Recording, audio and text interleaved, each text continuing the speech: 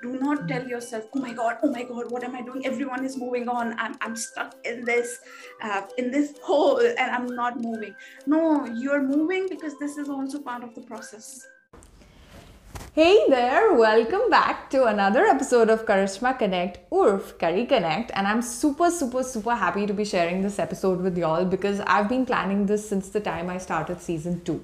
Now that's because, I had just finished my master's thesis and it was a highly transformative process. There's so much that you go through, but I felt like not many people talk about this.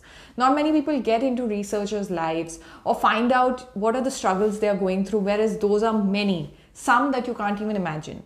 And also the fact that what they are researching about is often just left in those mammoth books that people don't bother to read.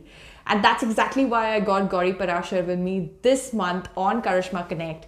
And I have to thank Abhisheka, who's the biker who featured on our series as well, for this opportunity because he connected me to this lovely person who shares her experience about pursuing a PhD. But even if you're not pursuing a PhD, this particular episode is going to teach you a lot of life skills. So go watch it out, and I will be there next time. Until then, Karishma Connect, Urf, Kari Connect. So firstly, thank you so much, Gauri, for joining me on Kari Connect, Karishma Connect now, as I would like to call it. I'm sort of getting used to calling it Karishma Connect. And I would firstly like you to, sort of introduce yourself and in a nutshell, tell me about, so Gauri is a researcher for those who are watching this, and I want you to tell them what exactly is your topic, what are you doing, and the likes of it. Yeah. And I really appreciate it because rarely do people think about the process of the research rather than its content. So for a change, I'm very happy to talk about the process than the contents of my research. So my name is Gauri Parashar.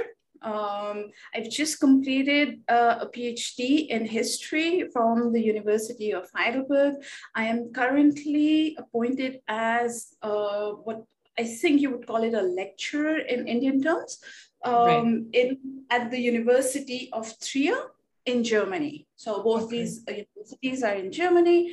And I am also, besides teaching, I'm also currently preparing a new project. So I'm a historian, and I am interested in, or rather you would call me a specialist of early modern history. So that's the period from 1500s till 1800. So 1500 till 1800, that covers roughly 3 centuries.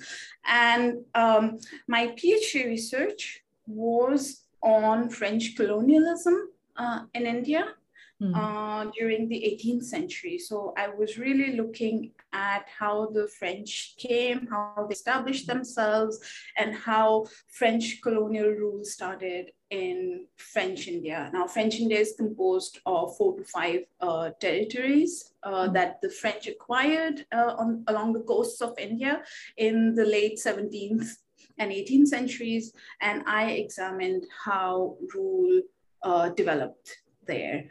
I was specifically looking at the history of Pondicherry because that was like the capital of French territories in India.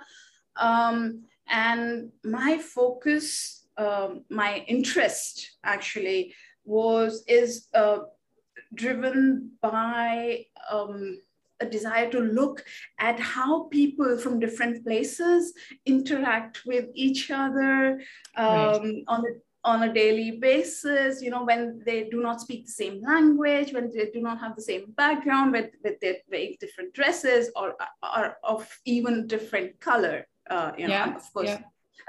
So how does communication happen, whether it's in terms of trade or rule, which I was looking at, or just diplomacy for that matter. And all these 3 dimensions are sort of interconnected. You cannot really separate them. So this is what I was looking at. And part of my dissertation is, of course, devoted to law. and rules, how rules develop within this context, and rules of government, rules about resolving disputes, what kind of laws are then used, whether it is French laws or, Indian laws, although there's no such term as Indian law, at least there wasn't at that time, and how, and the outcome of my research was, to a large extent, it's not usually just the people in the position of rule who are driving this process or who are setting down laws and rules.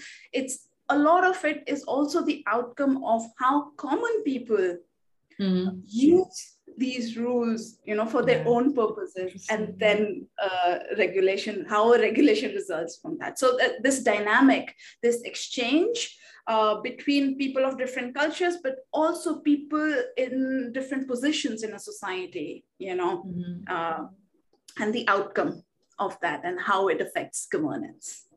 One thing that I discovered was, actually there's several things. So the one thing that I discovered was how, so we have a certain idea of,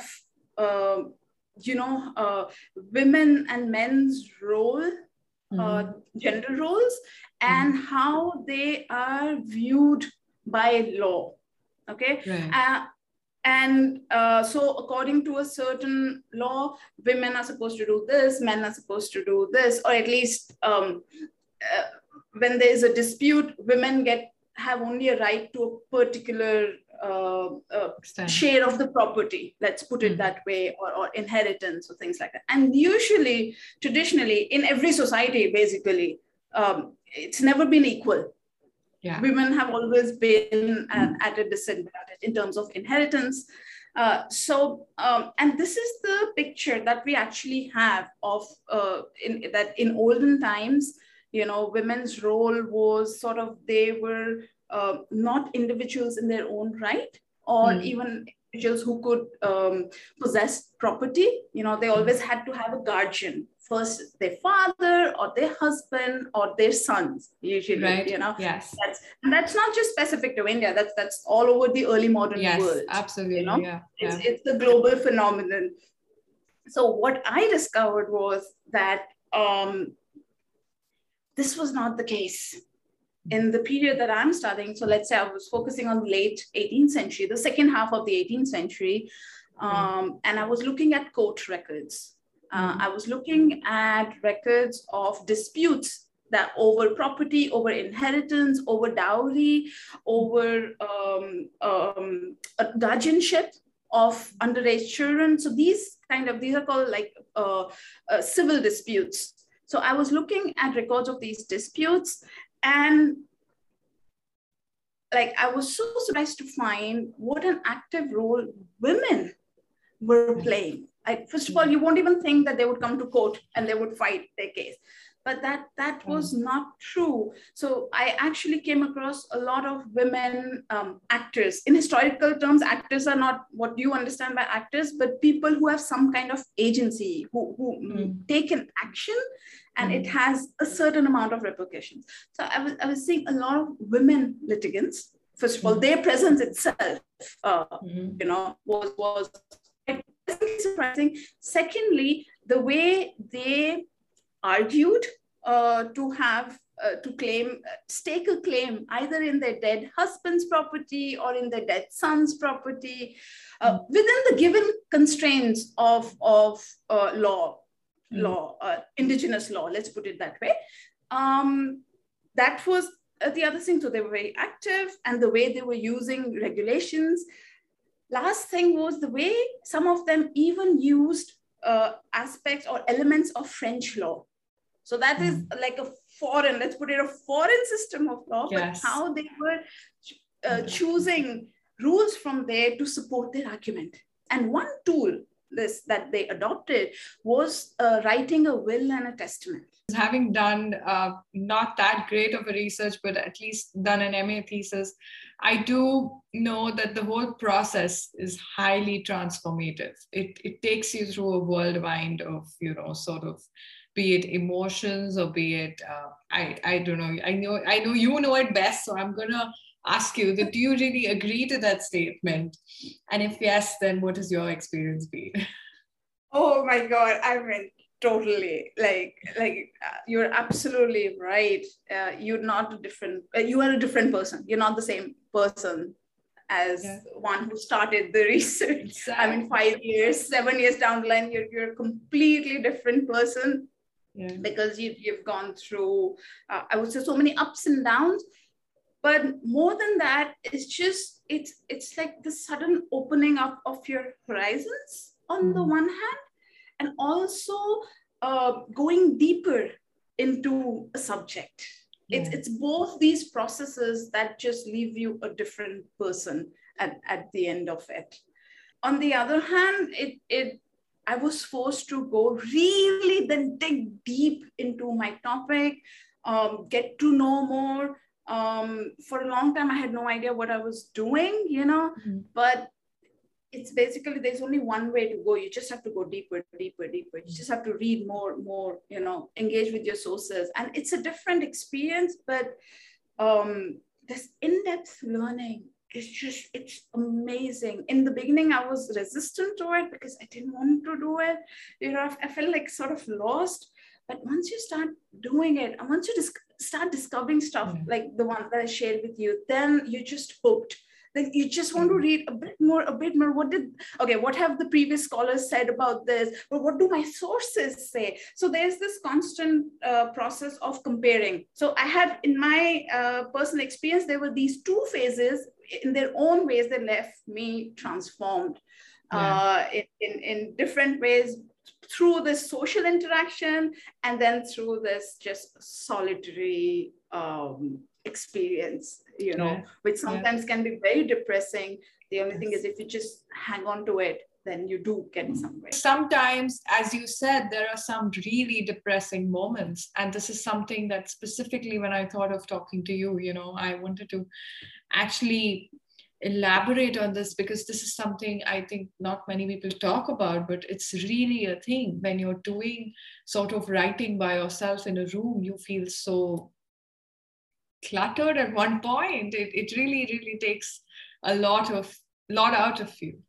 And so I completely resonate to that experience that you say, because I went through a similar thing. For me as well, it was a completely new field altogether with no idea, and you're unprepared and you feel intimidated. Absolutely, because there's so many people around you who just, who have done this, who know better than you what's to be done, where to go, what to look for. I think talking of depression, actually, I would like to talk about this, because I myself faced it. When I say depression, it's not clinical depression, let me clarify.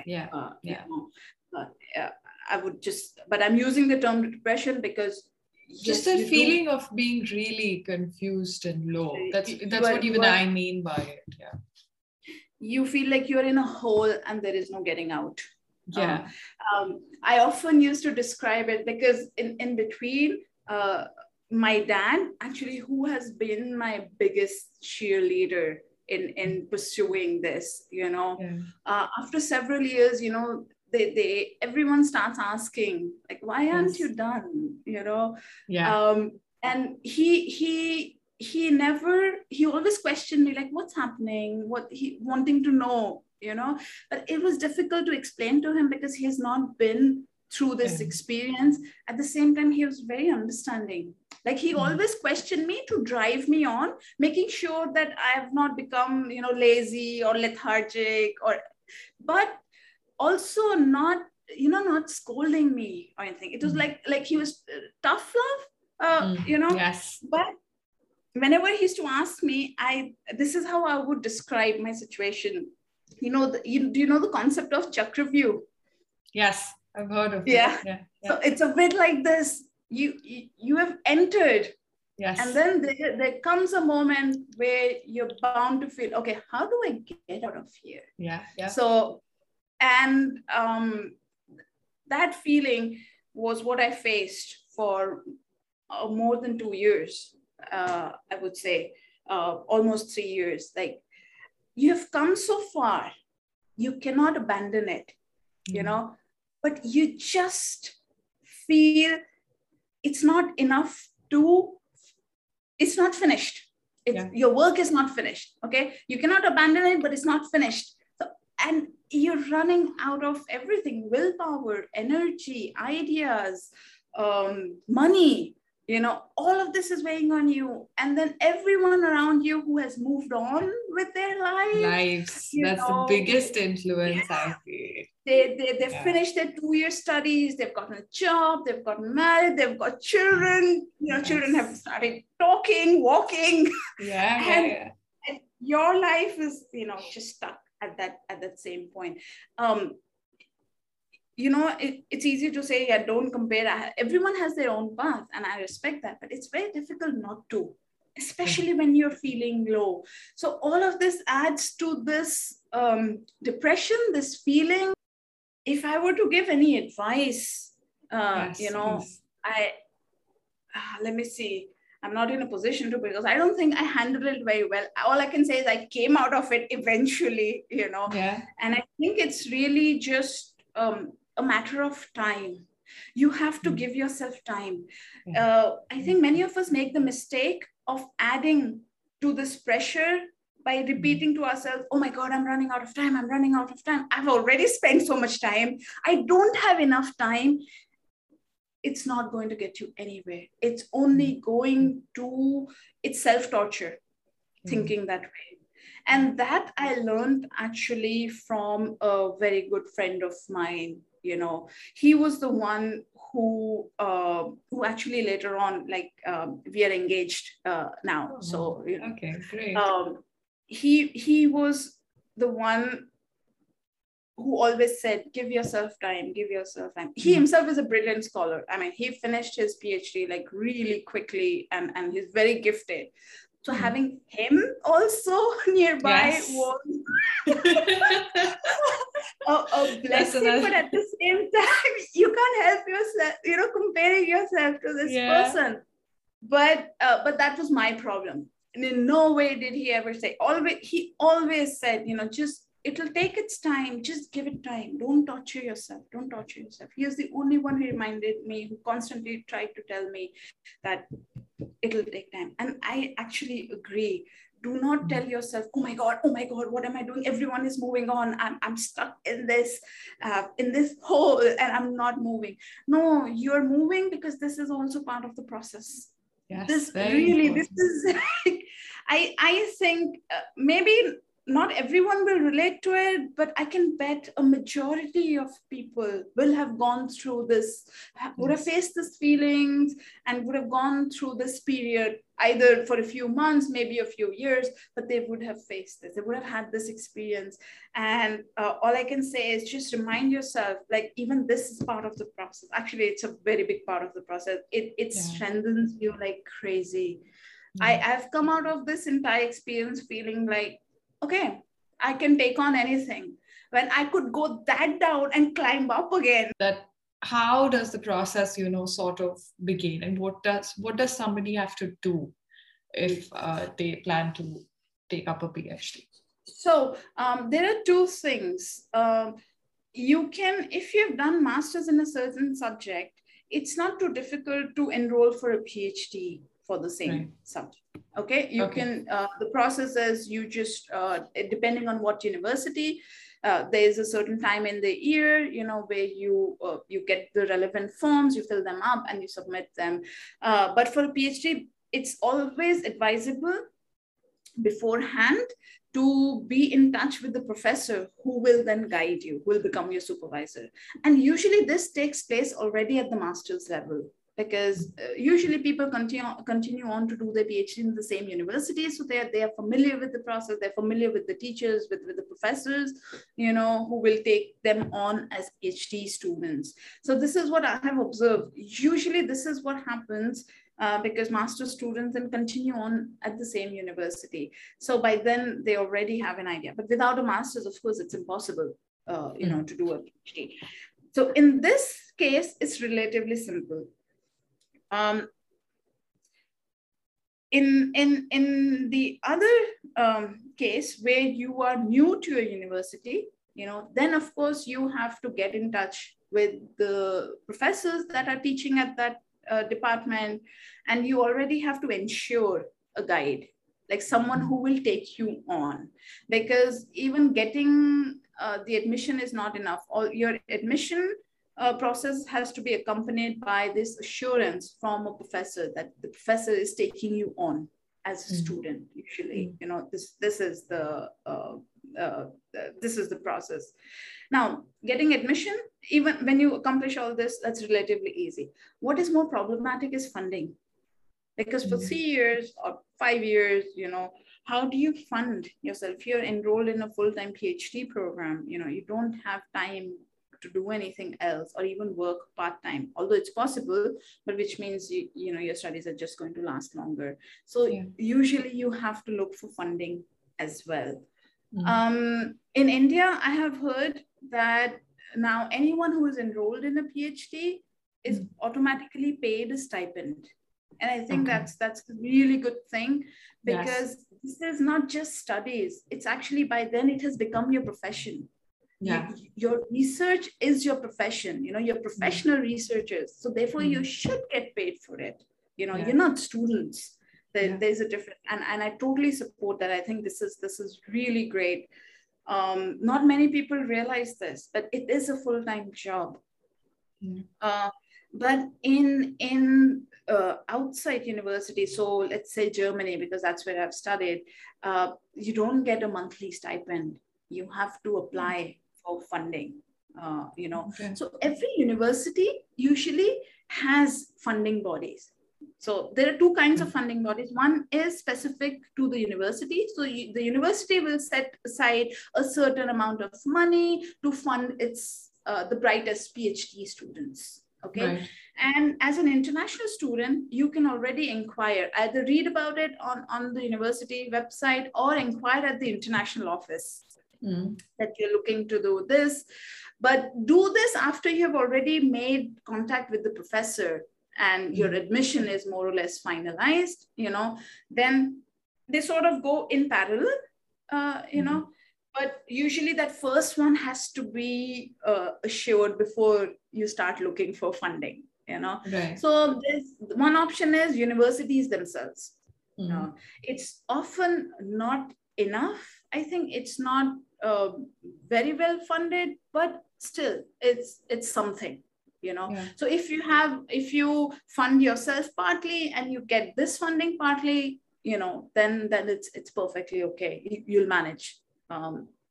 There's this. Then there is something research funded by the German government.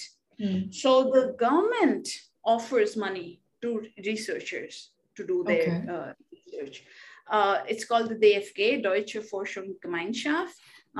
There, anyone who is interested in pursuing research can just forward a proposal.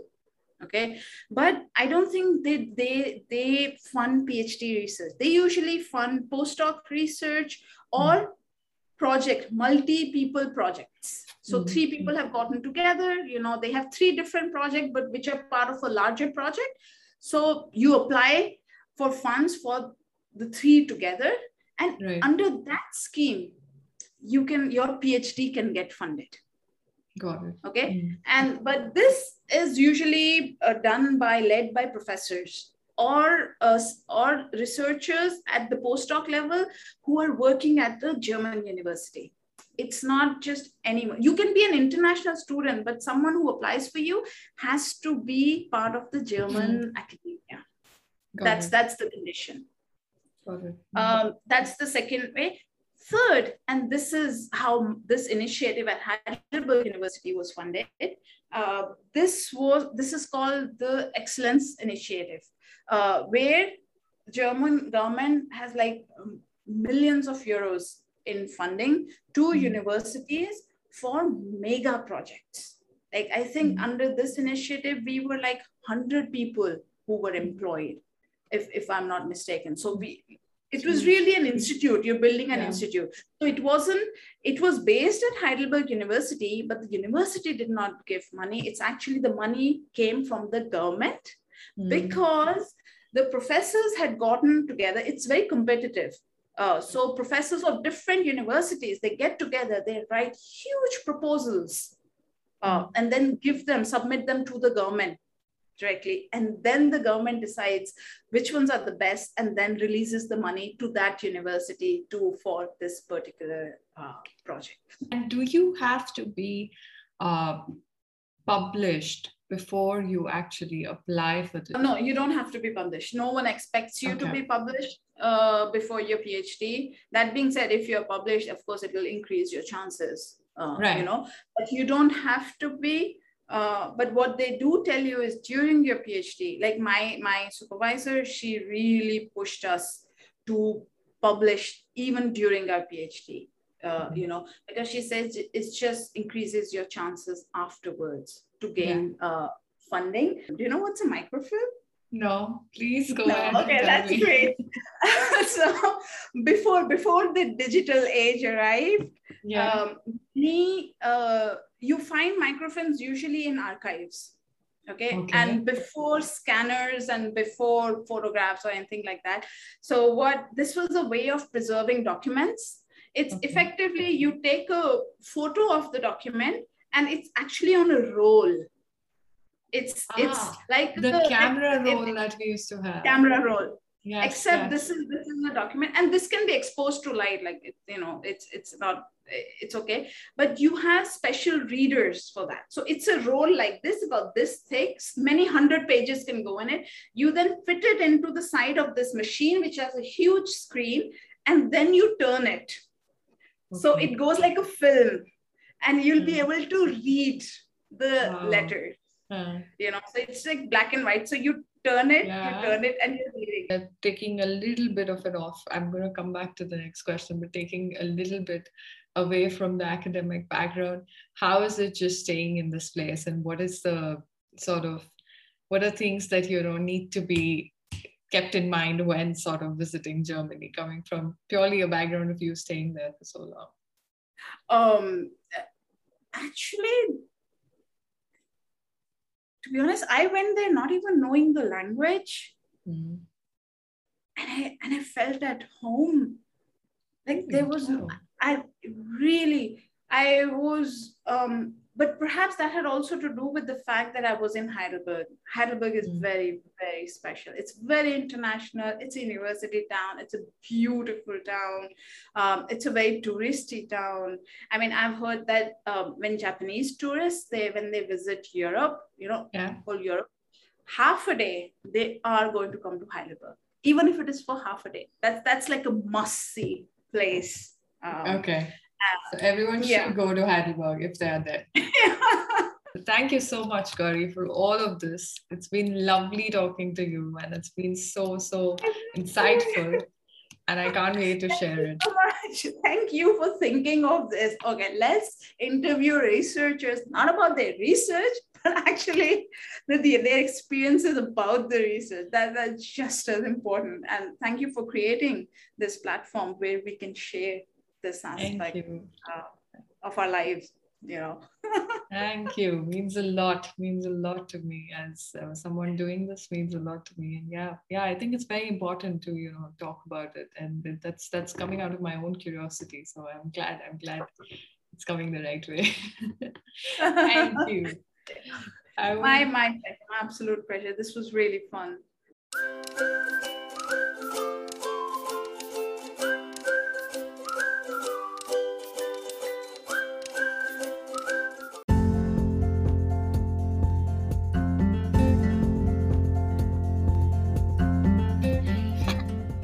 Thank you so much for listening. If you like this podcast, then do give us a follow and tune into our next episode as well. If you wish to watch the videos on YouTube, you can check them out at Karishma Connect and give us a follow on Instagram at Karishma Over Latte. Thank you again.